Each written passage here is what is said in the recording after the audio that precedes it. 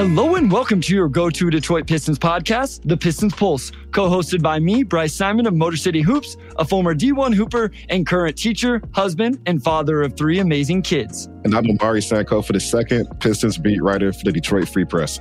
And of course, we're always blessed to be joined by our producer, Wes Davenport.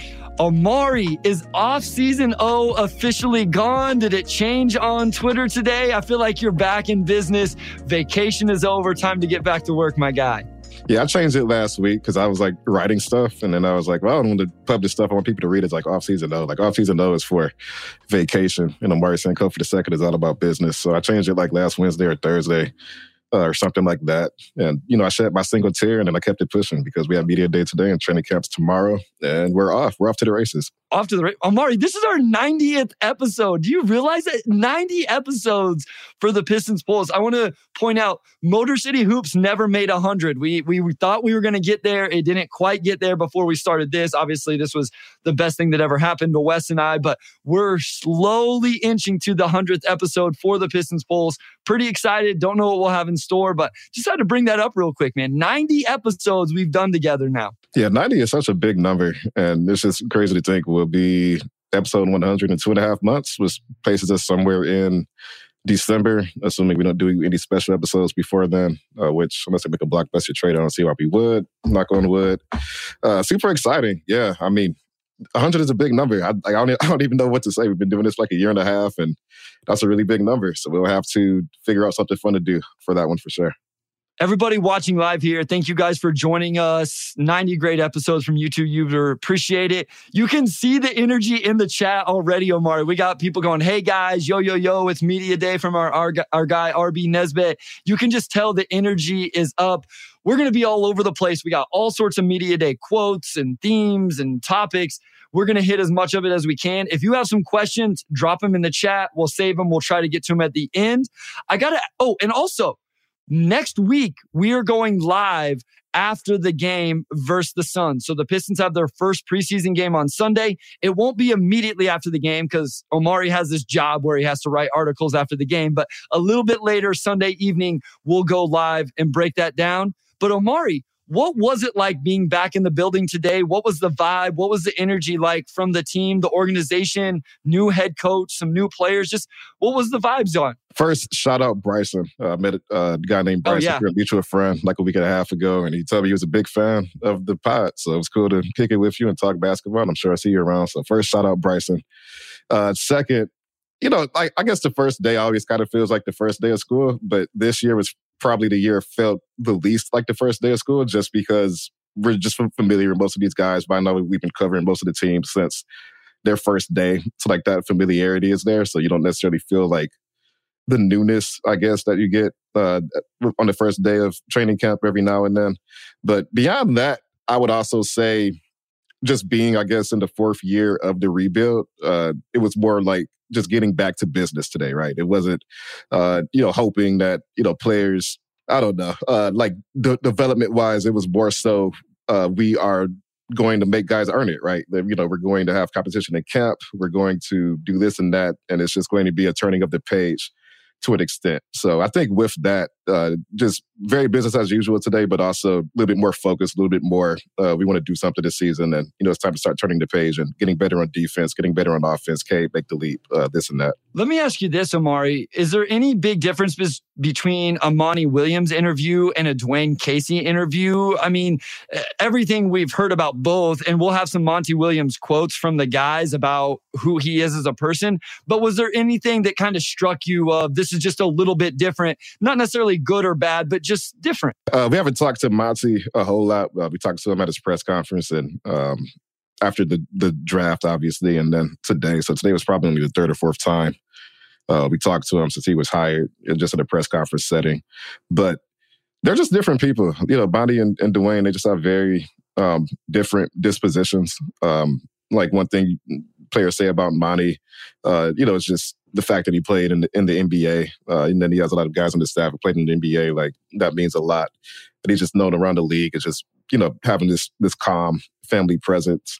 And, like Dwayne kind of has that presence too, right? He's known as a family man and very respected around the league. So there are some similarities there, but just the dispositions are very different. And it's tough to explain how, but I think if you've seen Dwayne at the podium, you see Monty at the podium, they just have different energies, right? I think Dwayne's probably a little bit more upbeat. Monty's very laid back. And we also haven't seen Monty in as many scenarios. We haven't seen him after a tough win or a tough loss or, a really big loss. So there are some sides to Monty that will be uncovered as we get deeper into this process. So it's tough to compare just because we spent so much time with Dwayne and we're still getting to know Monty. Does that stress you out a little bit, Omari, as a beat writer? Are you a little bit worried about the first blowout loss or the first crushing loss at the buzzer and kind of how Monty's going to handle it? What kind of questions? Because after this many years, you probably had a feel for what you could ask Dwayne and when you could ask it. With Monty, it may take, hey, I asked this question and I get this certain answer or this look or whatever, and you got to kind of fill that out. So I don't know if stress is the right word, but you think about that, having to kind of navigate that with a new coach? Yeah, you learn. There's probably a different style of asking questions for, different people. You just get a feel for like how they answer certain things, questions they like, questions they dislike, and the timing and whatnot. So we're still figuring that out for Monty. Anytime you have a new coach, there's like that filling out process. I would say in general, I expect to upset people kind of anyway, just because that's just part of the job. It's occasionally asking a question they don't like or writing something they don't like. So, I just sort of expect that at some point I will make Monty not happy, because of a question I asked after a game or whenever, and that's just part of it. But at the same time, I mean, he just has such a relaxed demeanor. And, of course, everybody talks about the basketball knowledge. So it'll be cool to be able to pick his brain on certain things, see what he has to say about certain guys. And certainly how he handles the media after wins and losses, because that's always a filling out process. It's mostly a positive day. People are excited, but I want to go ahead and get this kind of negative, sad news out of the way. Isaiah Livers' ankle injury out 6 to 8 weeks. And this came from Livers, said he got hurt during a pickup game last week. Just a fluke play where someone stepped on his ankle. He's not in a walking boot or using crutches. Obviously, this is direct quote from Livers now. Obviously, I wish I could have avoided it at all costs. Control what you can control. So just some disappointing news there around Isaiah Livers, who a lot of people thought had a chance to really crack this rotation. Yeah, it's just tough. I mean, I even talked to him a couple months ago about how his whole offseason regime was just about staying healthy, right? Like stretching, preparing his body, just taking on less of a workload compared to past off seasons, because he said he would train 2-3 times a day. And then by the time you get to camp, your body's already worn out. So just a really tough break for him, honestly. He said it was just a fluke injury. They were playing basketball last week, and I guess somebody stepped on his ankle wrong, and he tweaked it that way. But, for it to be a grade 3 strain, which could keep him out for 2 months, it's just tough. I think he missed 30 games last year. I think he played 17 as a rookie because he came back from that stress fracture, which was on his right foot. Now he sprains his left foot. So, you hope that he can put his injury issues behind him, of course. And some of them he said have just been flukes, unavoidable. So maybe the bad luck will wear off and we'll see him get back. Yeah. And there's a question we'll talk about later about where that puts this rotation. And there's still an open roster spot, but there was a little bit of a hole at the 4. And that's obviously something some people felt like he could play. I want to talk about the rookie Ausar Thompson. Going through the quotes, and all I really looked at, Omari, was what you were tweeting out and then dumped those into the outline. 5 different players, 4 different plus Ausar, talked about his defense. So I'm going to start with what Cade said, because it kind of talked about him as a whole player as well. He plays winning basketball. He connects the floor really well. His playmaking ability should be talked about more because he's a willing passer, but he's able to read the floor really well. And the way he gets after it on the defense will be huge from day one. Thought that was high praise from Cade Cunningham. And it stood out to me that a theme of Media Day was people praising Ausar Thompson on the defensive end. Pretty much everybody we asked about Ausar had nothing but good things to say. We saw what he did at Summer League, right? I mean, he's a freak athlete, just very instinctive defender. But today, it was more so parsing what type of role he'll have early on. And all the signs suggest that he'll be a pretty significant part of the rotation to start because of his defense. Alec Burks said he's ready to defend some of the top players like right now. I mean, that's high praise as it gets right there. So we'll see.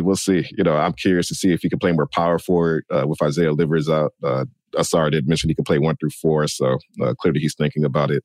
And, just lineup wise, what parts of his skill set will they try to tap into the most, right? Like, will it just be crash the boards? I mean, he does everything, right? You don't just focus on one thing, but just lineup wise, I'm curious to see what positions they put him in and how much he's able to tap into everything.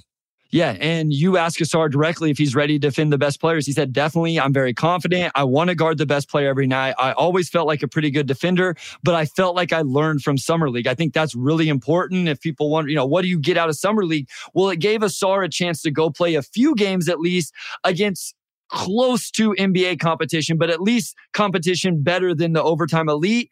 Maybe he got exposed on some things, but then he can learn from those so it's not happening on opening night.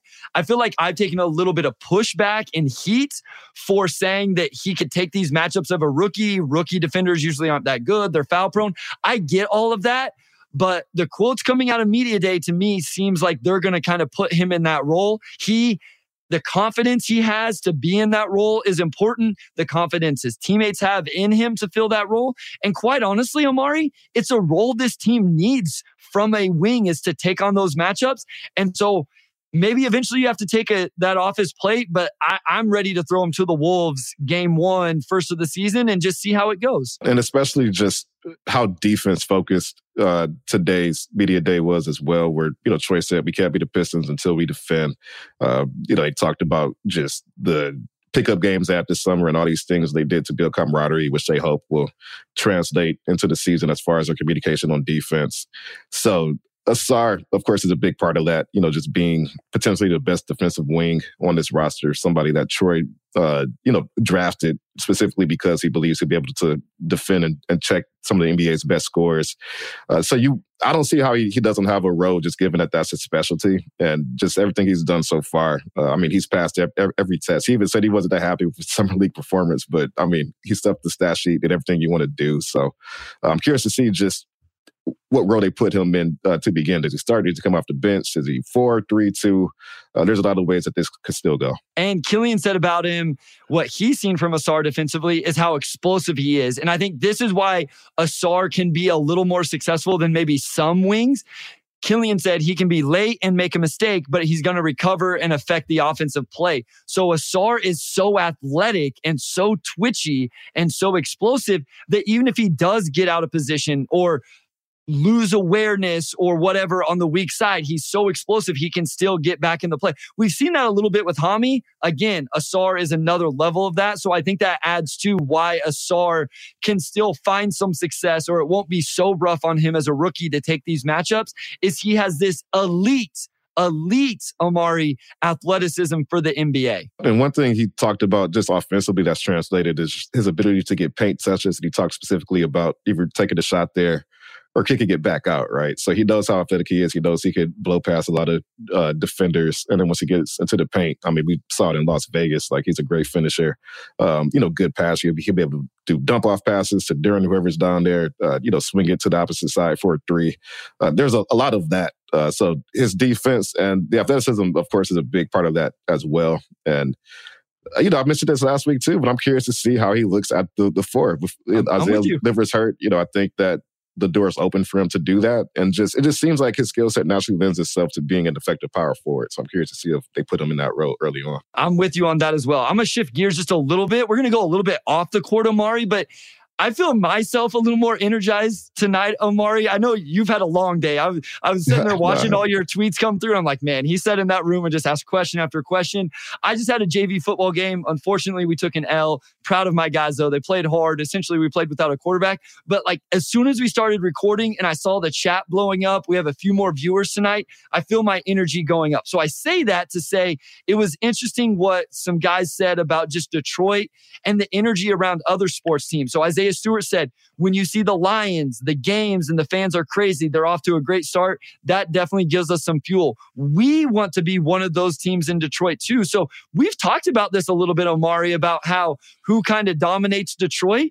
Obviously, the Pistons players are as well, and they want to get in on that energy that fans have around the Detroit Lions right now. And they're positioned to do that, right? We saw what the Lions did last year, where you start off weak, but you close the season strong. You create this momentum for the season after. And I think the Pistons have a chance to be in that position. If they're the NBA's version of this season's Lions, then that means a lot of things went right. But I could see them going back to one thing Troy said, is just competing all 82 games, right? Like, we just need to have that competition level where it needs to be. And we have the depth and hopefully experience to do that now. They need to get to that step, right? You know, I think if they could genuinely put a good product on the floor every year, you have some really exciting players in Asar and Jaden Ivey and Durance. You get some of the casual attention just from the highlights you get. And especially if Cade Cunningham makes that leap to star, things could line up for them in that way. Detroit's a basketball city, of course. Detroit has not really had a great Pistons team since they moved back downtown 6 years ago. And I'm curious to see what that looks like. The Palace had this long sellout streak. I don't even know how many games. It went on for like years. So they were all the way out in the middle of nowhere, basically. Auburn Hills, like a 35, 40-minute drive from where I am in Detroit. And now you're downtown. So I think it would be fun to see a Pistons team that could kind of capture the city and, you know, just see how much it adds to it now that they're downtown and they're just so much more accessible for a lot of fans. I'm really interested to see what it would look like if they came out and had a good start to the season. They're fun to play and fun to watch. And I think there'd be a lot of energy behind it, along with the Lions winning games as well. You mentioned Cade Cunningham. There's a few quotes that really stood out to me. The first one was Troy Weaver on Cade Cunningham. This one really stood out to me, Amari. He said he can really explode off that leg now and play with his mind being free of not having to worry about his leg. He's stepping into being healthy. He's the linchpin of what we're doing, and we're excited. He has a chance to be a big-time player. I thought that was really interesting that Troy Weaver, mentioned the health in that leg for Cade Cunningham.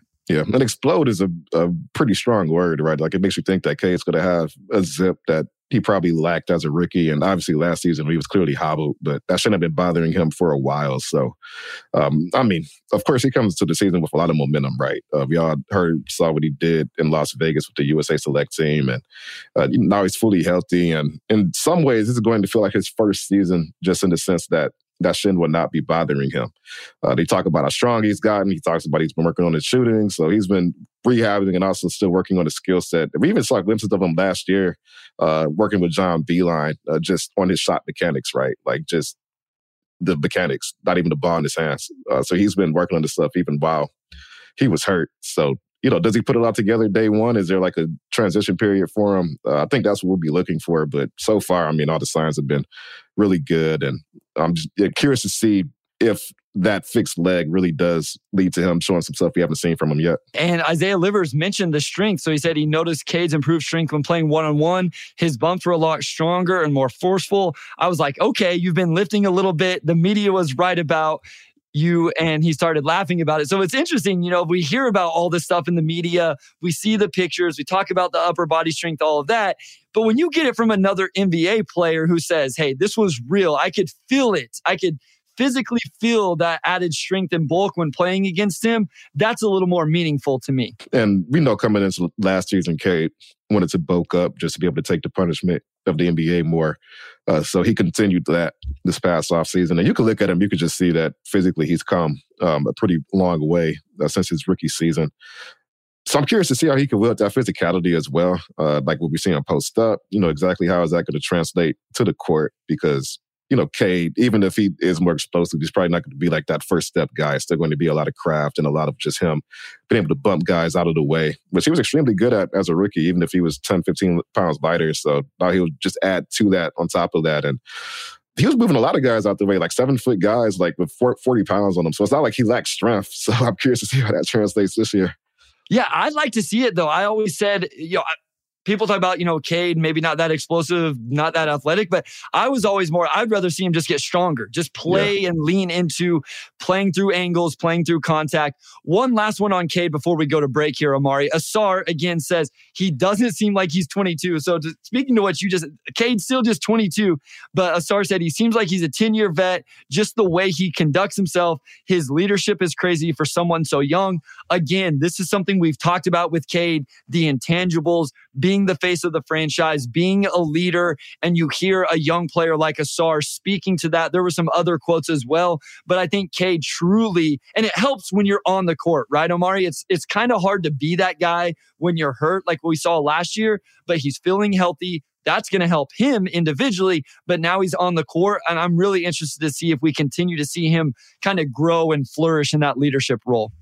Yeah, I mean, several people today mentioned that Cade just seems so much older than his age. I think Alec Burks said he has an old soul. Yeah, and I mean, even like first day he came into like the NBA with the Pistons, he had that maturity to him, where it's like, this dude is like 19, like what he was like, I guess I was 27 when he was drafted, and he easily could have passed as like somebody my age. So that maturity stands out. I think Cade has a presence to him that the guys really respect. And Cade talked about almost being more like a coach last year, sitting on the sidelines, seeing the game from a different angle. You see teammates' tendencies, and you learn a lot just from watching, right? Like not being out there, but just having a set of eyes on the entire floor as a whole. So all those things could pay off for him this season.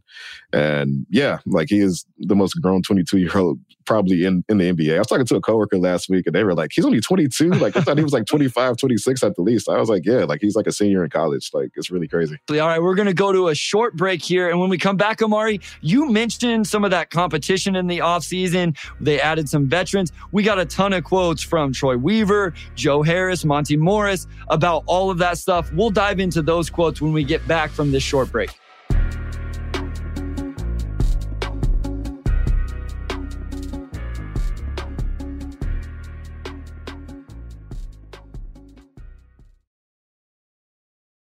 All right, we are back with segment 2. And let's dive into Jalen Duren a little bit, because I asked Monty about Duren's defensive growth. And he mentioned he's gotten better at communicating. And then Duren, too, just talked about the game slowing down.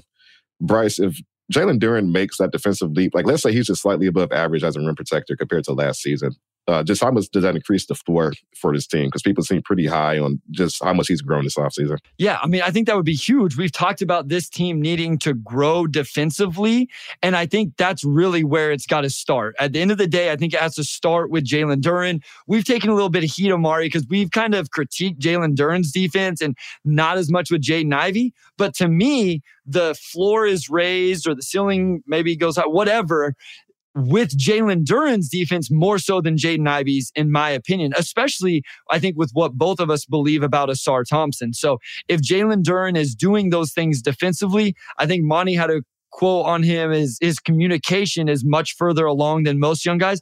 That's huge because Jalen is truly the anchor of your defense. So if he's calling the right coverages, calling the right switches, all of that stuff, that's going to be huge for this defense. And so I think that is one of the biggest things I'm watching for in terms of growth of individual players. Yeah, I mean, that's what you want to hear, right? That, Duren took his rookie season and then just got in the lab and, studied what he could do better. Of course, he has the physical gifts to be one of the NBA's best rim protectors. So it's just learning the game at this point. And kind of like Cade, you forget how young Jalen Duren is, where he's younger than a lot of the rookies this year. He was the youngest player in the NBA last year, since he reclassified, to get to Memphis a year early. So for him to be where he's at, I think at 20 years old, is he 19 or 20 now? He turned 19 last year, so maybe he's still 19, which is just crazy, right? Like we're talking about like a 19-year-old kid who has 60, 70 NBA games under his belt. So I think along with that, we also saw, Duren handle the ball a little bit in Summer League. We saw him take a few jumpers.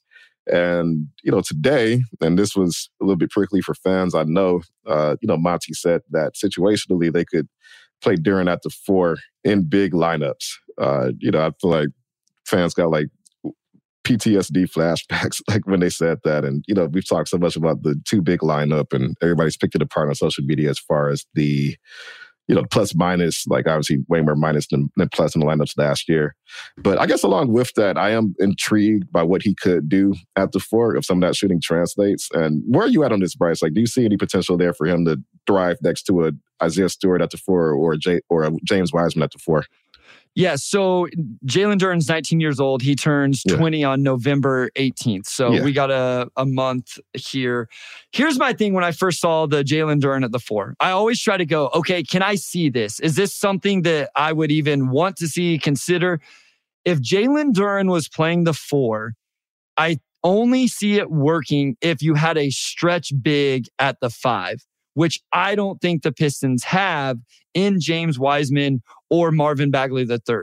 And so I don't see it working with the current roster, because if you say Isaiah Stewart, then in my opinion, Isaiah Stewart's the 4 and Jalen Duren's the 5. I do think those two can play together. Now, if you change what their role is defensively, Omari, that's a whole nother conversation.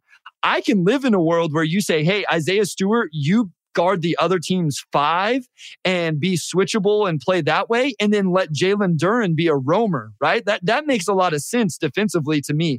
I could see that, but I don't think you can play Jalen Duren with a non-shooting big right now, especially if Asar Thompson is on the floor as well. So there's some other dynamics here also. So that's where I'm at with it. If you want to play Jalen Duren at the 4, you better have a floor spacing 5, in my opinion. Yeah, I feel the same way. And maybe he's grown a lot as a shooter, and he'll be able to space the floor. And then you can pair him with a Wiseman or a Bagley and get away with it a little bit easier. I'll still probably want Bagley at the 4 in that instance. But either way, maybe there's some growth there that we just haven't seen. He did hit 3 at Summer League, but that's such a small sample size, so you can't really put a lot of stock into it. But clearly it's something that he's been working on. I'm just curious. I guess one, it'll be highly matchup dependent, right? So how many teams would it even make sense to play Jalen Duren at the 4? There's just not that many teams that have, I guess, those 2 tower front courts anymore. So it would just, to me, I think it would be a very situational thing. I don't think they're going to trot out a Jalen Duren at the 4 starting 5 to, begin the season. I didn't get the sense that this is going to be like a staple. He said, when we go big, which of course is very situational. But if Jalen Duren can shoot, then I think that changes the calculus a little bit. And he did say that Monty doesn't have handcuffs on anybody as far as that. If it's a good shot, he's going to take it. So we could see him dabble with that next season. So there's still some unknowns here, and I think we have to see it in practice. Maybe we'll see it as soon as next Sunday in preseason when they play Phoenix. But if he can shoot the ball a little bit, I think that opens things up significantly. Well, what I do believe in Jalen Duren a little bit is him being able to dribble into DHOs and make passes and that type of stuff. He has some of those skills that I think it'll make it a little bit more reasonable. I just don't think we've seen near enough of the shot to think that that's something. And maybe we'll be proven wrong, or maybe I'll be proven wrong in his ability to do that. Like, to me, I'm like, let's do one of these projects at a time. We're trying to transition to Isaiah Stewart to the 4. Let's see if that works before we also start trying to do it with Jalen Duren.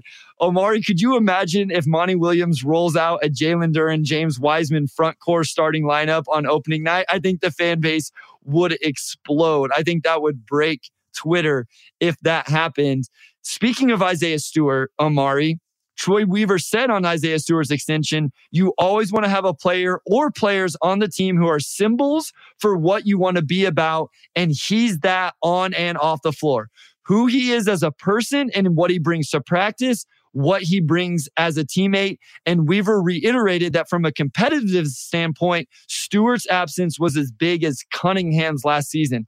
I think those are huge words and really explain why Troy Weaver gave Isaiah Stewart the contract that he did. And Troy said that a few times, that he thought just from a competitiveness standpoint that Isaiah Stewart's absence was just as bad as Cade being out last season, which says a lot about how Isaiah Stewart's seen and respected in the locker room and just the way he carries himself, the fire that he plays with. I asked him about being more of a vet this season, not at your post-extension. And, he said he sees the younger guys going to him, looking for guidance on certain things. He worked a lot with Jalen Duren last season. So there's a lot of behind-the-scenes aspects to Isaiah Stewart that may not come through to fans watching on TV.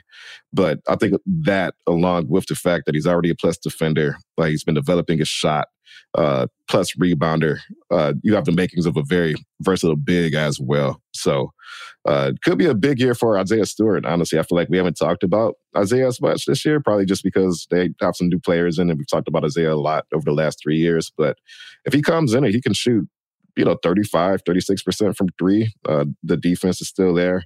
And, we see him and Cade kind of being the leaders on this team. Then that extension he got really is a fantastic value, in my opinion. I had to laugh yesterday on Twitter. Somebody tagged me because I think it was just a random person had talked about the way Isaiah Pacheco, the running back for the Chiefs, yeah. Did you see it? And they used the Isaiah Stewart trying to chase down LeBron video to go with it. And I was like, this is the ultimate me tweet. This is perfect. I never in my life thought I would get the Kansas City Chiefs and the Detroit Pistons merged into something that made sense. And it was like, oh, that absolutely makes sense with the way Pacheco runs and then that video of Isaiah Stewart. So I kind of had a laugh. I retweeted it. That was really good. That made my day seeing that. I didn't know if you saw that on Twitter or not. I did. That's the only Pistons Chiefs crossover tweet I've ever seen. I actually bookmarked it because I thought it was that funny. I was like, I'm going to watch this later. Ed Pacheco is just from watching the Chiefs, he runs like every run could be his last. Like just an extremely violent, fun runner to watch. But I mean, again, like Isaiah Stewart has that edge. And I think if this team does get to the point where they're competing every night, I think some of those intangibles he has will begin to shine through more. And I just think this team being bad really hasn't done him any favors because, I think a lot of what happens behind the scenes has not been rewarded on the floor yet. So maybe we'll begin to see that this season. And just to reiterate this, Stewart said, I definitely see myself more as a power forward now, especially having this group of bigs. A key this summer, even after talking to Coach Monty, is continuing to get comfortable with certain things he'll have me doing at the 4. So I know not everybody agrees with it. Not everybody likes it. Wes and I have talked about this in terms of still wanting to see Beef Stew at the 5. We don't want to see him 100% of his minutes at the 4 this year. Still want to see some minutes at the 5. But whether anybody likes it or not, the experiment of Isaiah Stewart transitioning to a 4-man is going to continue. And at the end of the day, I kind of agree with it, Omari. I think trying to move his game to the perimeter is better because he doesn't have that great vertical pop in the lane to finish over people, catch lobs, and those type of things. So I'm in support of it. I think it's going to work, but that's because I'm betting on who Isaiah Stewart is, kind of to go along with everything we've been saying here. Yeah, I think Isaiah Stewart has a reputation as being this kind of like throwback, post-oriented player just because of how he looks and the way he's built. But he's really not that good of a finisher. Again, you mentioned he lacks the vertical pop. And, just touch-wise around the rim, it hasn't quite been where you would want to see from a center. So, again, if he shoots 35, 36% from 3, not out to run the math, but that's probably more valuable, just for the offense than him being in the paint. Where, he could kind of get lost in the trees a little bit sometimes. I mean, he's 6'8", he moves his feet well. I just think it's a pretty logical transition for him. But I am curious to see if he starts at the 4 and then shifts to the 5, and they just have essentially him and Duran taking most of those minutes, or if he's a full-time 4, and then you work one of Bagley or Wiseman in there. So, camp's going to be pretty telling this week, and Monty has some decisions to make for that front court, absolutely. Yeah, I mean, and so to speak on that competition, and you mentioned it earlier, this came from Troy Weaver. Competition in-house is the best thing for us to grow. Veterans, they need young guys that keep them on their toes, and the young guys need veterans to keep them on their toes. But Coach Williams will put the best player on the floor. And then this was interesting from Monty Morris on what he's seen from the young players so far. He said, just talent, so much talent as far as teams I've been on. Definitely one of the 2 teams I've been on where the pickup games, they're very competitive. Both courts competing. And then he kind of elaborated. He said the intense offseason pickup games with the 2018-2019 Nuggets was the other team he was talking about. And he said, you couldn't tell the starters from the bench. We had some battles. It was fun, but just the feeling that I got with this team. So very interesting quotes from Monte Morris just on the competitiveness of these pickup games. And we talked about this, Omari, just the overall, like you're going to have to earn your spot, and Monty Williams has some tough decisions to make. And that was a playoff Denver team because they won 54 games that season, and they won, I think, in the high 40s, like 47 the season before. So that was a very good Denver team, and they had momentum from the 47-win season. And, they got to work. He talked about those pickup games. He talked about how he was going against Jamal Murray. You had Torrey Craig going against Michael Porter Jr. You had Mason Plumlee battling against Jokic, and they were just really going at it. So, the fact that the Pistons, after a 17-win season, are matching the intensity of a Nuggets team that at that point was 4 years away from winning a title, but you still had 3 of the key guys on that team in there back then, and just the way they were going at it, I think really bodes well. I actually wrote about that, tonight, so check that out on freak.com, if you will. But along with that, they really want that competition level and that togetherness they had over the offseason to carry over on a defensive end this season. I mean, we saw how disorganized they were last year. Some of that was just injuries. They lost 300 games to injury, which was the second highest in the NBA. And then some of that was just being young as well. But I think it just put a bad taste in the mouth of this team. Like, we could be better than that. We know we're better than that. And a lot of guys individually we just talked about, like, you know, we really developed our chemistry this offseason, just getting to know each other, hanging out in LA for Rico Hines, Summer League, all the pickup runs they had here in Detroit. Like, it seems like that camaraderie is really strong. And Cade said he feels confident that they will be a lot better on defense just because of the togetherness that they've had. So all positive signs going into the season. Speaking of some of that, I thought this was interesting. Again, from Asar, on the vet he spent the most time with, he said, Joe Harris, that's my locker mate too. That's my guy. He just gives me little things he's learned. He's going on his 11th year. So he's giving me things he's learned, especially playing with the greats, LeBron and Kyrie. I thought that was interesting that Asar, the guy he picked out, the veteran he picked out was Joe Harris. I'm not saying that just because Joe Harris seems to be, you know, mentoring Asar Thompson, that makes it all worth it and all of that. Because I know some people are not happy about the Joe Harris trade. I get it. I still think he has a little bit left and a role on this team, but it was interesting to me. And then this was also a very self-aware Joe Harris on his role. He said, I don't know, and we haven't discussed that. But to be honest, I'm not overly concerned with it. Whether it's playing 15 minutes or not playing at all, I think I can add value in any way. I just took a lot from that as a self-aware veteran who's going to come in, be ready when he's asked to be ready, but going to find ways to contribute even when he doesn't play. I loved hearing those quotes from Joe Harris personally. You know, we haven't talked about Joe Harris just a lot, like, I feel like as a Pistons community, which is odd because if you look at, I mean, it wasn't the most transaction-filled offseason, but that was the biggest move. And I think that does speak to the depth that this team has, that it's like, how does Joe Harris fit in? He did get ahead of it by mentioning, you know, whether I played or not, or if it's 15 minutes, whatever, I will come in and contribute. But that's also the stuff that you don't see. It's just, you know, a guy like that could come in and he just takes a rookie under his wing and just, you know, gives him the way of the NBA, right? You know, I didn't know who Asar was going to say. Like, you probably see in the back of your mind, it'll be one of the guys who were on the team last year, whether it's Bogey or Alec Burks who would do that. But, you know, Joe Harris came in. He said he wants to be an asset to the Pistons organization in any way he can. And, you know, and he spent a lot of time with Asar. So some people on Twitter in my mentions say, oh, Asar's definitely going to learn how to shoot now. And I did some research for a story last week. I think Joe Harris has even the third or fourth highest career three-point percentage in NBA history. So we're talking about like the most elite of elite shooters. So again, like bodes well, and I thought that was a really cool detail that him and Asar have that relationship. Yeah, I mean, it can't hurt for him to be around somebody that can shoot the rock like that. One final one, Omari, before we go to our second break here.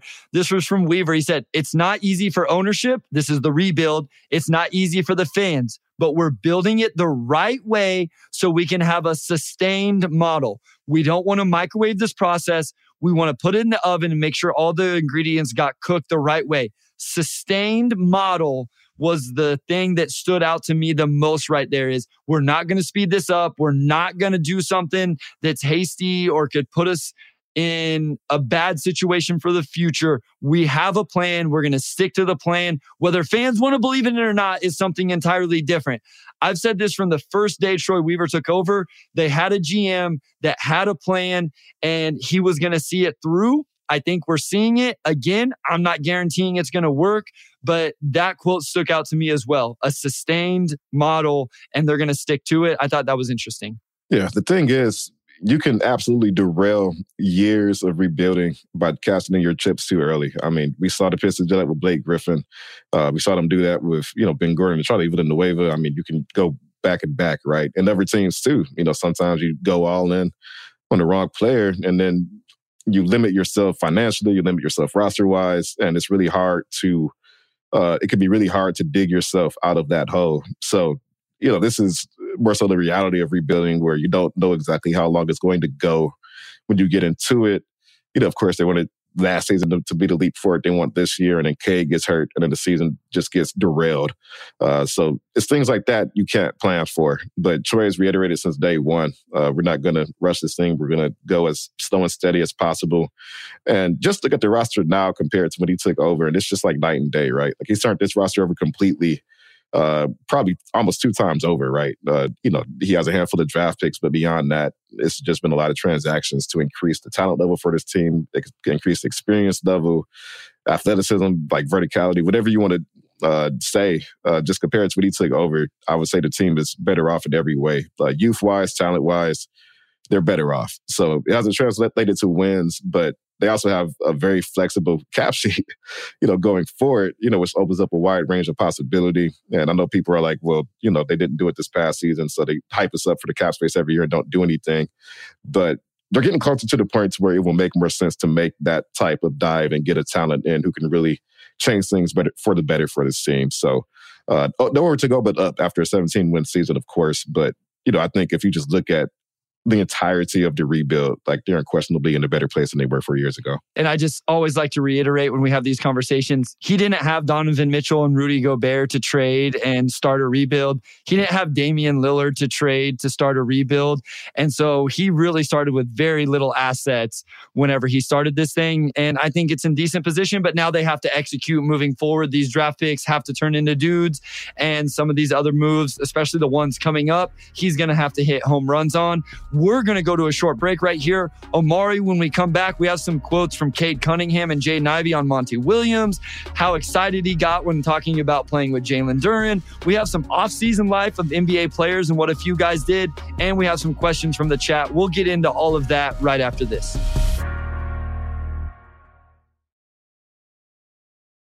All right, we're back with segment 3. And as you alluded to before the break, a lot of Monty Williams talk today from the players and just the respect they have for him. So I'm going to find this quote from Cade Cunningham, which I just had it up and then I scrolled up by accident. I got it. Okay, you got it? Yeah, here we go. Cade in his relationship with Williams, we see a lot of things the same way. The main thing, I like how he carries himself outside of coaching, just the way he goes about connecting with people. I think it's amazing to watch. It's easy to follow behind someone like that. And then Jaden Ivey said, I'm blessed to be able to say he's going to be my coach. I have so much gratitude that I will get to learn from him, build a relationship with him, and it's something that over my career I haven't seen. It leaves me speechless because he's such an amazing person. So these are just like very glowing, doting reviews of Monty Williams so far. But again, I think it speaks to just the cohesiveness this team has and just the excitement to have somebody in Monty who has proven he can do it. He did it with Phoenix after they won 19 games before he took over. And, it was a pretty rapid improvement from there. So it just seems like the team has really bought into what they're preaching. Omari, I saw the quote from Cade on Monty, and I was like, wow, that's really high praise from Cade. And then when I read the one from Jaden Ivey, I was like, holy cow. Like that is a dude going out of his way. And like you could almost feel the emotion just reading your tweet, like him saying, it leaves me speechless because he's such an amazing person and he feels lucky to be coached by this man. I think that speaks to who Monty Williams is, man. Like as someone who talks about this team weekly, watches 82 games, spends so much time, I was like, that's really cool that that's who's coaching this team and leading this organization now, that two of probably the two most important players, Omari and Cade and Jaden Ivey, feel that way about their head coach. That's not to demean Dwayne Casey. I think they both probably had great relationships with Dwayne Casey as well, but that's really good stuff. I don't know. Maybe I don't watch enough media days from other NBA teams, but I can't imagine many quotes were coming out the way Jaden and Cade were talking about Monty Williams. So I wanted to make sure we touched on that because it really stood out to me for sure.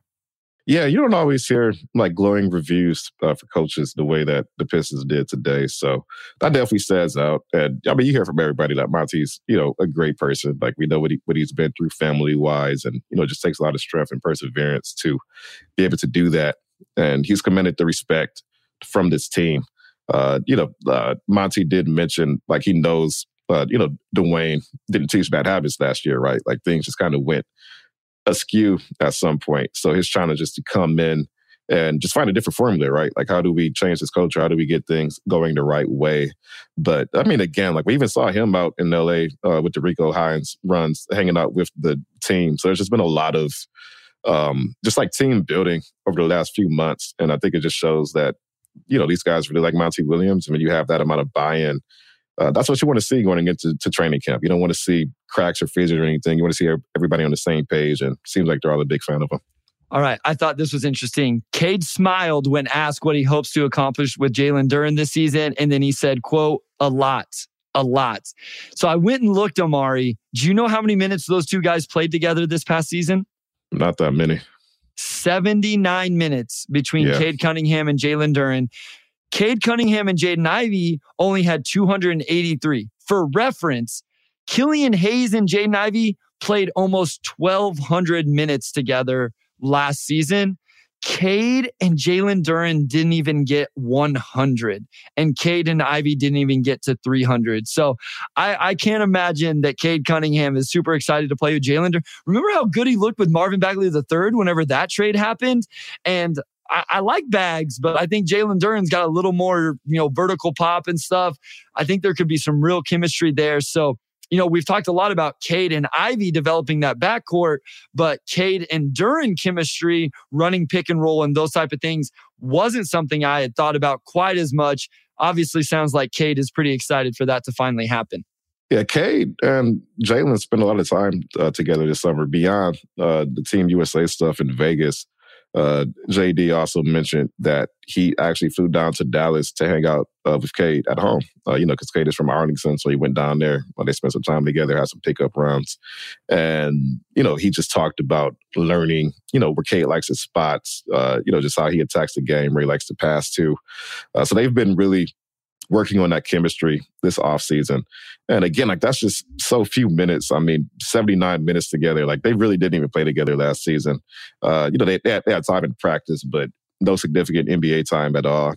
And it's actually funny, we were talking to Alec Burks, I was like, I don't think you and Cade played together at all last season. I think Alec Burks made his debut the day after Cade played his last game, which is crazy. So again, there's just going to be so much newness this season. Cade being out last season really, that's 65% of this rebuild puzzle that was just completely missing. So him coming back, and we talk about the ceiling for this team, I'm probably in the 30 to 35 win range. We probably are too. I don't know if you are. I'm not going to speak for you. But along with that, if you look at reasons why this team could improve pretty rapidly, it's just because Cade is back, and last year's team really shouldn't have been a 17-win team to begin with. We got a few more quotes that we'll get to if we have time, but I want to get to the questions, Omari. So if you're watching us live right now, first, thank you again to everybody. If you're listening on Tuesday, Wednesday, Thursday, whenever on Apple, Spotify, please leave us a rating and review. Help us continue to grow. But let's go to some of these questions. This is from Rashad. What do we do about Livers? He can't be depended on. We need a real shooting option at power forward. So Amari, I don't know that we can really talk about free agents. There's going to be some roster moves, right? There's still an open roster spot for the Pistons. I personally think you can still play Bojan minutes at the 4. I know Wes is definitely supportive of that.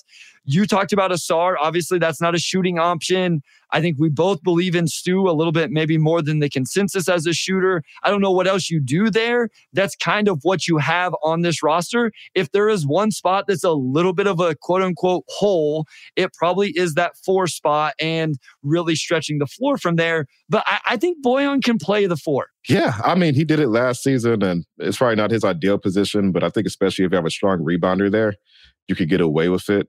And along with that, Livers being out also potentially opens up more minutes for James Wiseman and Marvin Bagley if Isaiah Stewart's going to play a lot more 4 to fill in for Isaiah Livers. So we have to see how well Isaiah Stewart shoots the ball. Of course, it's tough to say if he'll replace that shooting that Isaiah Livers provides. And if he were an Isaiah Livers shooter next season, that would be probably the best case scenario because Livers is around 38% for his career, and it's not even better than that in college. So rotation-wise, we will have to see, but I think you could play Bogey at the 4 and be fine and survive until Livers gets back in November at some point. So a couple questions that build kind of off of each other. Our guy, RB Nesbitt, always supporting, says day 1 starter, ? I say yes. That was when we were talking about Asar Thompson. And then our guy, Camille from Turkey, do you think Asar will come off the bench or will be a starter in the first match? I think I would start him, Omari. We talked about this last episode with the all lineups. If you guys haven't watched that, go check it out. I don't think he ends up starting, though. I think we both agreed. We thought the Pistons would start Bojan, Stu, and Duren. I would start Asar, but that's just me. I don't think that's what ends up happening, though. Yeah, I honestly don't know, but I really could see Asar starting, especially if like with Livers being out, that could open up more minutes for him playing either the 3 or the 4. So I'll see. He would be the first top 7 pick since Troy took over to not start day one, but obviously it's a new coaching staff and, depth-wise, they're in a completely different space as well. I think the lack of shooting probably hurts. You got to get as much shooting as you can around him to make up for that. But if you just want to set a really strong defensive tone early, then it does make sense to start him. So I'm not predicting that he will, but it would not surprise me if he does. All right, this is from our guy, Doug McMiniman, and he has another one I want to talk about, but I want to stay on the Pistons for just a little bit. He said, Omari, any hints of possible deals like Bojan, or do you think this team is essentially set? So again, I've mentioned it a couple times just in passing, Omari. One open roster spot. Do you think that just ends up being the Thunder cut a player that the Pistons like? Jeremiah Robinson-Earl gets waived and the Pistons can sign him, or do you think there is a potential trade out there kind of floating in the universe? Yeah, I think just probably the safest guess is that it will be a player who gets cut and then they just pick them up and bring them in, whether, that's a floor spacer or, power forward or whatever they deem necessary. And, Troy, he was very nonspecific when asked about it. He just said they want to maintain that flexibility and they're not necessarily looking for any particular position, but just a player who fits what they want to do just from a personality standpoint and obviously just a culture fit standpoint. I would be surprised to see Bojan traded, just because if you're trading one of your best offensive players, it's got to be worthwhile, right? Like, what are you getting back if you're trading Bojan? And I just can't imagine what that deal would be at this point in the season. Maybe some teams in the East get scared because of what, the Bucks in Boston did last week.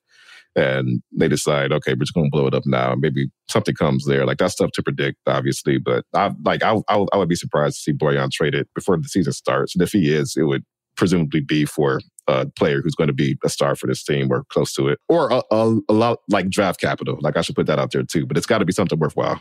I kind of thought maybe that open roster spot was staying in because of the Dame trade or what then ended up being a Drew trade as well, where the Pistons could have got involved and just taken a player that needed a home, where none of that played out. I wonder if now they'll look to go ahead and obviously now they'll fill that roster spot, with somebody as we're closer to the season. But I kind of wonder if we were just like, hey, I'm going to leave an open roster spot here just in case we can land some player who needs to be involved for money purposes, but nobody else involved in the trade necessarily wants him. Let's keep moving through these. Appreciate you guys as you're getting these in here.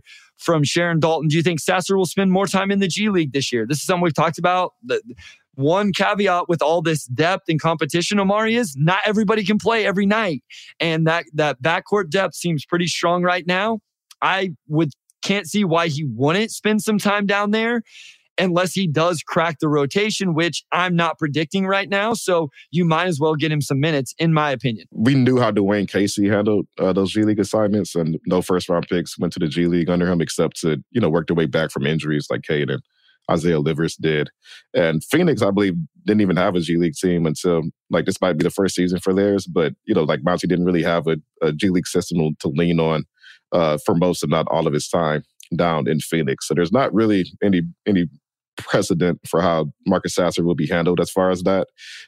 Just rotation-wise, it's tough to see him getting those minutes unless, some players get hurt. So it probably will take an injury or, maybe late in the season for him to get those minutes. But when you play in the G League, I really don't know. I'm sure if he wants to allow him to do that. But so far, we just haven't seen any first-round picks do that. So it's really tough to say. From RB again, question, do you think not having Casey's shot spectrum, I assume he's saying threes and at the rim, will free guys like Cade and Stu to kill from the mid-range more? I thought we saw that a little bit from Cade. And to be quite honest, I feel like he let Jaden Ivey do that a little more than what I anticipated. I'll be honest, guys, I don't keep track of these NBA coaches and kind of what their quote-unquote thing is. We tried to get some Phoenix Suns people on at a certain point when Monty was first hired. It never came to fruition, so we never got to it. But I feel like Booker, KD, Chris Paul, some of those guys were guys that operated in the mid-range. I'm not comparing the Pistons roster to those guys, obviously, Omari. But I feel like he has to allow Cade at the very least to do it. And again, I thought Jaden showed a ton of growth in that range as well. So I guess to answer your question, I would be disappointed if he doesn't. Yeah, I mean, if they're good mid-range shooters, then, they'll be able to take them. Chris Paul, of course, was great from mid-range and always has been. Devin Booker was a good mid-range shooter, and those were shots that they took. And, Monty will prioritize ball movement, but Cade, I mean, he was really good for mid-range last season. That's a shot I think he'll go to and self-create. And it's like Duran said, he's not really going to put limits on guys. So, I'm sure they're going to maximize spacing and whatnot. But if that's the best shot, you take the best shot. This is from our guy, Rocky. He says, can you guys explain the positive outlook of Ausar in the second unit and how he fits in that group? Again, we did this whole lineup episode last week. Go check that out if you haven't. I think what we kind of came to, though, Amari, is Ausar can essentially fit in any lineup. Like, he's very malleable in that way. I guess what you would see as the second unit right now is Monty and Burks aren't the greatest defenders, not super athletic at this point. So Ausar can really defend in that second unit. I don't know where the spacing comes from. If you're starting Bojan and Stu, who's playing at the 4 now, can you go super small, Amari, and play Joe Harris at the 3 and Ausar at the 4 with Wiseman or Bagley? Maybe you can get away with that with Asar's defensive rebounding. I think the biggest thing with Ausar is you just bring that energy off the bench now, right? Everybody talks about that kind of that energy guy. And I think that that's something Ausar could do. So I think what's hopefully special about Ausar is he can just kind of fit into a bunch of different lineups as long as there's enough shooting around him. I'm curious to see just rotation-wise, do you bring him in early enough in the first quarter to take on some of those tougher defensive assignments? But I mean, again, he's malleable. I think the second unit, just to have a guy with that level of defense and athleticism, a lob threat, somebody who could push the ball in transition and make the right pass. I think it really adds a lot of just zip to that unit, a lot of athleticism to that unit. And it could be really fun depending on who you put out there with him. So, whether he's staggered or it's just a full rotation, like 5 and 5, we'll see. But regardless, I think Ausar will be able to thrive and make an impact. All right, we'll get to a few more here before we shut it down. Detroit for Life 1000. Even taking into his lack of positioning, doesn't Wiseman have the physical talent to be a positive? Here's what I'll say. Yes, James Wiseman physically is extremely intriguing. I know I've kind of been down on James Wiseman. Part of that was because I was so excited when they brought him in. I went and did the film breakdown. I talked to Warriors fans and people that watched a ton of games and were around the team and all that. And I got excited about what he could be. And maybe my expectations were too high, but it just didn't come to fruition last year, Omari. So in fairness to him, you get a whole offseason with this team. You get a chance to come in, training camp, all of that stuff. Maybe he's really good. But yes, there was a reason he was selected where he was selected, Omari. I just don't think we've seen it practically play out on the NBA floor yet. Yeah, I mean, he's a legit 7 feet tall with a big wingspan and is a plus athlete as well. So I think the physical talent, really is the primary reason why they traded for him, because he just has tools that you can't teach. Of course, it's now learning how to apply them in a productive way. But they took a swing on upside, and Wiseman has that upside because of how well he moves for his size. I mean, again, I don't know why, but in the NBA, there's just a clear difference between 6'11" and 7 feet. I don't know why, but when the guy's 7 foot, it's just a little bit different, and he has that. So can't teach that. It's just him continuing to learn the game and apply that into the game.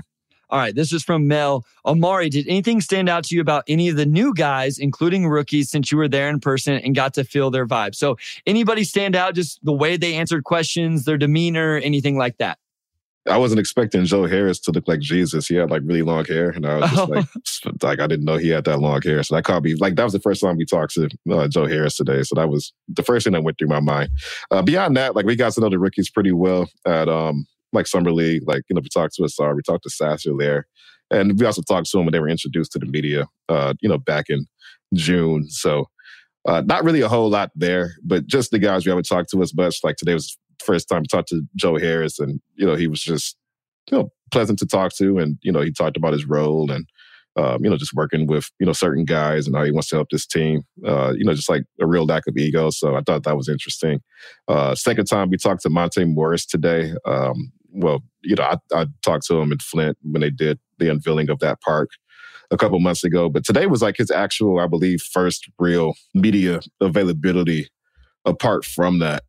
And, again, like he's very personable. He has some really, really good quotes. Like he has some quotes that like I went back and transcribed and I was like, he kind of got like a bar off a little bit. Like like I'm scrolling down, I'm trying to find one of them now, but like he has some really good quotes and it's always great to have a veteran on the team who's a go-to and you just need to talk to him about a certain player or what the vibe of the team is right now. I feel like he'll be able to step into that role, which is great. And of course, he's local, so you can talk about Flint and whatnot, like local stuff, and that's always great. So we'll see. Like we know most of these guys. There wasn't a lot of roster turnover this offseason, so a lot of these guys we've talked to in the locker room, spent time with. But those guys specifically, just the ones we don't know. It's always fun to get to know, like especially veterans in this league, because they always have interesting insights that you don't get from such a young team. Wes said, someone on Twitter said Joe Harris looked like Christian Bale. So I have not seen it. That's a good one too. I haven't seen it. I didn't watch Media Day. I literally just followed your Twitter feed and that's how I caught it. So I'm going to have to go search up a picture or something now. Speaking of people and how they looked in their Media Day, this is from Rashad. How do you think Jimmy Butler's new look will affect the Pistons' chances in the East playoff race? Did you see this picture? Did you see Jimmy Butler? Yeah, I did. Yeah. I hope my wife saw it. Like, that's my first thought was, I'm going to put this on Twitter because as I've talked about on here, my wife has a huge crush on Jimmy Butler. And I'm just going to be like, really? And so apparently this is what he does every year. He shows up looking different. Here's the thing. Some women really like the emo look. So, maybe you'll learn something about Rainey now. I don't know. Well, obviously, I have no chance. So if that's what she's into, then I don't know. Our 10-year anniversary is coming up on Thursday. Okay. And so if that's what she wants, she's been spending 10 years with not that. So. Well, they have products that can get you that, if you ever want to go that direction. But what does it mean for the Pistons' chances in the East playoff race? That's a good question because, a man who has the confidence to just rock the complete emo look, you don't know what he might do. So we'll see. It was a little scary. All right. Last one here. This is from our guy, Doug. Good evening, guys. Do you guys think of all the attention Milwaukee and Boston helps to keep the Pistons on the back burner, thus helping them surprise this season? I more so want to ask you, Amari, what are your thoughts on Damian Lillard to the Bucks and then eventually Drew Holiday to the Boston Celtics? Yeah, I mean, the Damian Lillard to the Bucks hasn't even really clicked in my mind yet. And I saw their Media Day photo today, and he just looks so weird in a Bucks jersey, like as any player does when they first leave a team they've been with for a while. But still, it just looked especially weird because I don't even know if the Bucks were like the obvious team that was going to trade for him. They weren't really in the rumor mill as much. And, but they did need to do something because, Giannis has been kind of towing that line of like, I love Milwaukee, but I don't love Milwaukee so much and I won't leave if I can't win here. So, they had to do something. And just fit-wise, I mean, that's just about perfect. I don't really know how you defend Giannis and Damian Lillard. I don't think you can defend Giannis and Damian Lillard. I think just from a fit standpoint, that's like as good as it gets for like a big and one of the NBA's most elite shooters and ball handlers. So, yeah, I don't know. I mean, I would assume that they're going to be the best team in the East. Drew Holiday in Boston, of course, is a big upgrade, because it gives you a lot of the defense you get from Marcus Smart, but also, he's a better offensive player. And that roster's changed so much that it's just kind of like shocking. Like they don't have Grant Williams anymore. They don't have, Robert Williams. They just traded him. Like no Marcus Smart, which is just insane to me. So, like we're seeing teams like we had like this great era for parity. And now we have teams that are like, okay, like we got to start making some big swings to kind of break out of this to separate ourselves. And it just seems like Boston, Milwaukee, and Phoenix are in their own category as far as that. Oh, Phoenix, a lot of their guys get injured a lot. So, they're going to need some good luck to keep it together next year. But we'll see. I think just Boston and Milwaukee doing that makes the East more interesting in a way, because I think like parity is great, but it's also great to have two teams that it's just like who's going to bring them down. I'm curious to see if it forces a lot more Eastern Conference teams to hit the reset button before the trade deadline. Does Atlanta re-sign DeJounte Murray if they know this is going to happen? And now it's like, well, we're not going to probably win anything next year. So, what do they do? Like Miami, you didn't get Damian Lillard. So, like, what's the next move for you? And you lost some of your key role players over the offseason, which puts them in a tough spot. Embiid, I mean, James Harden reportedly didn't come, to their media day today. So, Philly has stuff to figure out. There's like this whole just chain effect of like, what do these teams do now that the ground kind of got swept from under them. And it doesn't really affect the Pistons at all, unless they end up being a playoff team, in which case it will, but does take some of the attention off the Pistons. And, we'll see if they can capture some of that with the K breakout this year. Yeah, that's what I'm interested to see is I feel like you have two dominant teams in the East. So how does everybody else play this out whenever you have two teams that look that dominant, assuming they stay healthy? Omari, Pistons basketball is back. You're back in the building. Offseason O is gone for another year. Next time we pod, Omari, we will have real NBA basketball to talk about. I don't care that it's a preseason game. It's real basketball. It's not summer league. It's not Rico Hines. It's real basketball. We will record next Sunday evening after that Pistons game, after Omari does his article. Come join us for that. Thank you, everybody that joined us tonight. We kind of felt like maybe the fan base would start to come back a little bit, and you guys definitely showed out. We appreciate you. Again, if you're listening on Apple, Spotify, leave a rating, review. If you're watching here on YouTube, hit the thumbs up, the like, the subscribe, all the stuff that you need to do on YouTube. We appreciate you guys. Omari, take it away, my guy. Yeah, I mean, it's crazy that the first preseason game is next Sunday at 3 p.m. It's just, seems like it's a lot more compressed this year. We have like 6 days and it's just like, basketball. So that'll be exciting. And I'm always excited for 3 p.m. Sunday games anyway, because I get to be home by 7 p.m. While still daylight. I guess not anymore because it's like fall, but still always a good feeling. So thanks for tuning in. Excited to talk basketball next week. And I'll close this out. Big thanks to our editor, Robin Chan, audio producer, Robin Chan, our executive producer, Anjanette Delgado, and our sports editor, Kirkland Crawford. And also big shout out to Wes as always. We'll talk to you all next week.